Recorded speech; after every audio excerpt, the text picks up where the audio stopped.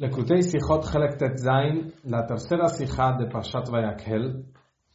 En resumen, la idea de esta sijá es agarrar tres palabras que parecen simples de Rashi y mostrar qué tan profundos y tan simples son a la misma vez.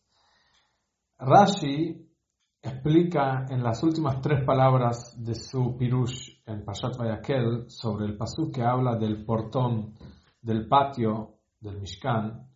Rashi dice que lo que la Torá dice que el portón ese eran 5 amot es literal. 5 amot como toda la pared que le seguía al patio. Leumat kal eihe hatzer, dice Rashi, que midat kal eihe hatzer, a la misma medida. Hay otras explicaciones que explican que no, que el portón era más alto. Hay otras opiniones que aparentemente la pregunta sería ¿por qué Rashi justamente decidió explicar que no, que son solo 5 y no son más? Porque la palabra leumat kalei hatzer puedes explicar como Rashi explicó en las tres palabras últimas, que midat kalei hatzer, a la misma medida, y así como las paredes eran 5, el portón también es 5. O leumat en otros lugares en la Torah que también Rashi mismo explica que es más allá de. Entonces leumat kalei hatzer podría ser que estos 5 amot que la Torah dice que son el portón son 5 amot más allá de la pared normal. Entonces sería mucho más alto. Pero no, Rashi elige explicar acá que estos 5 eran 5 literalmente y le seguía igual a la pared. Y la pregunta es ¿por qué? Y la respuesta es porque Rashi ve acá que la Torah te dice leumat kalei hatzer. Si la Torah te quisiera decir que este portón es 5 más allá de las paredes, de los kalei hatzer, tendría que decirte de una forma simple, que el portón era 10. ¿Por qué te dice 5 leumat kalei hatzer? Al ser que la Torah no te dice 10 es porque no es 10, es 5. ¿Y por qué te dice 5 leumat kalei hatzer? Es para decirte que la idea del portón del Mishkan, del hatzer, es parte del tapón. O sea, el portón es parte de la pared. La idea es el tapar, lo oculto. Así como la idea de la pared es lo oculto, ocultar, cerrar. Entonces así también es la idea del portón. Que este está conectado con otro tema. Si el portón, la idea es ocultar, tapar, tapón, o la idea es entrada y salida. Entonces, porque en eso depende un mahloket entre el Rambam y el Ravid, ¿qué pasa con un portón que no tiene puerta?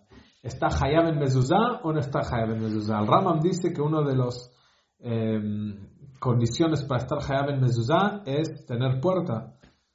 Si hay un portón sin puerta, no sirve. Y el Ravid dice que también sin puerta, también está Hayab. Aún sin puerta, está Hayab. No hace falta tener puerta. Y Rashi opina ahí en la Gemara como el Ravid, que también una puerta un portón sin puerta está Hayab en la mezuzá. ¿Por qué está Hayab en la mezuzá?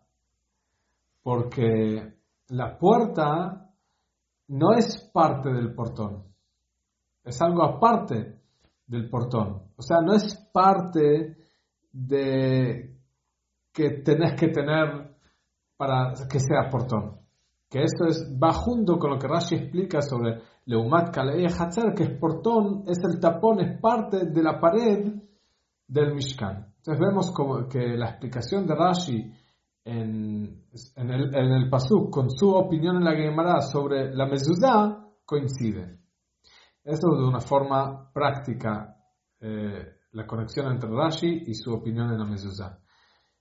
También de una forma espiritual podemos entender por qué Rashi eligió explicar de esta manera. Porque puerta con una explicación más profunda es el nivel arriba en los mundos superiores que se llama Sfirat HaMalchut, es la fuerza de Dios en tapar que el mundo divino no se sienta acá abajo.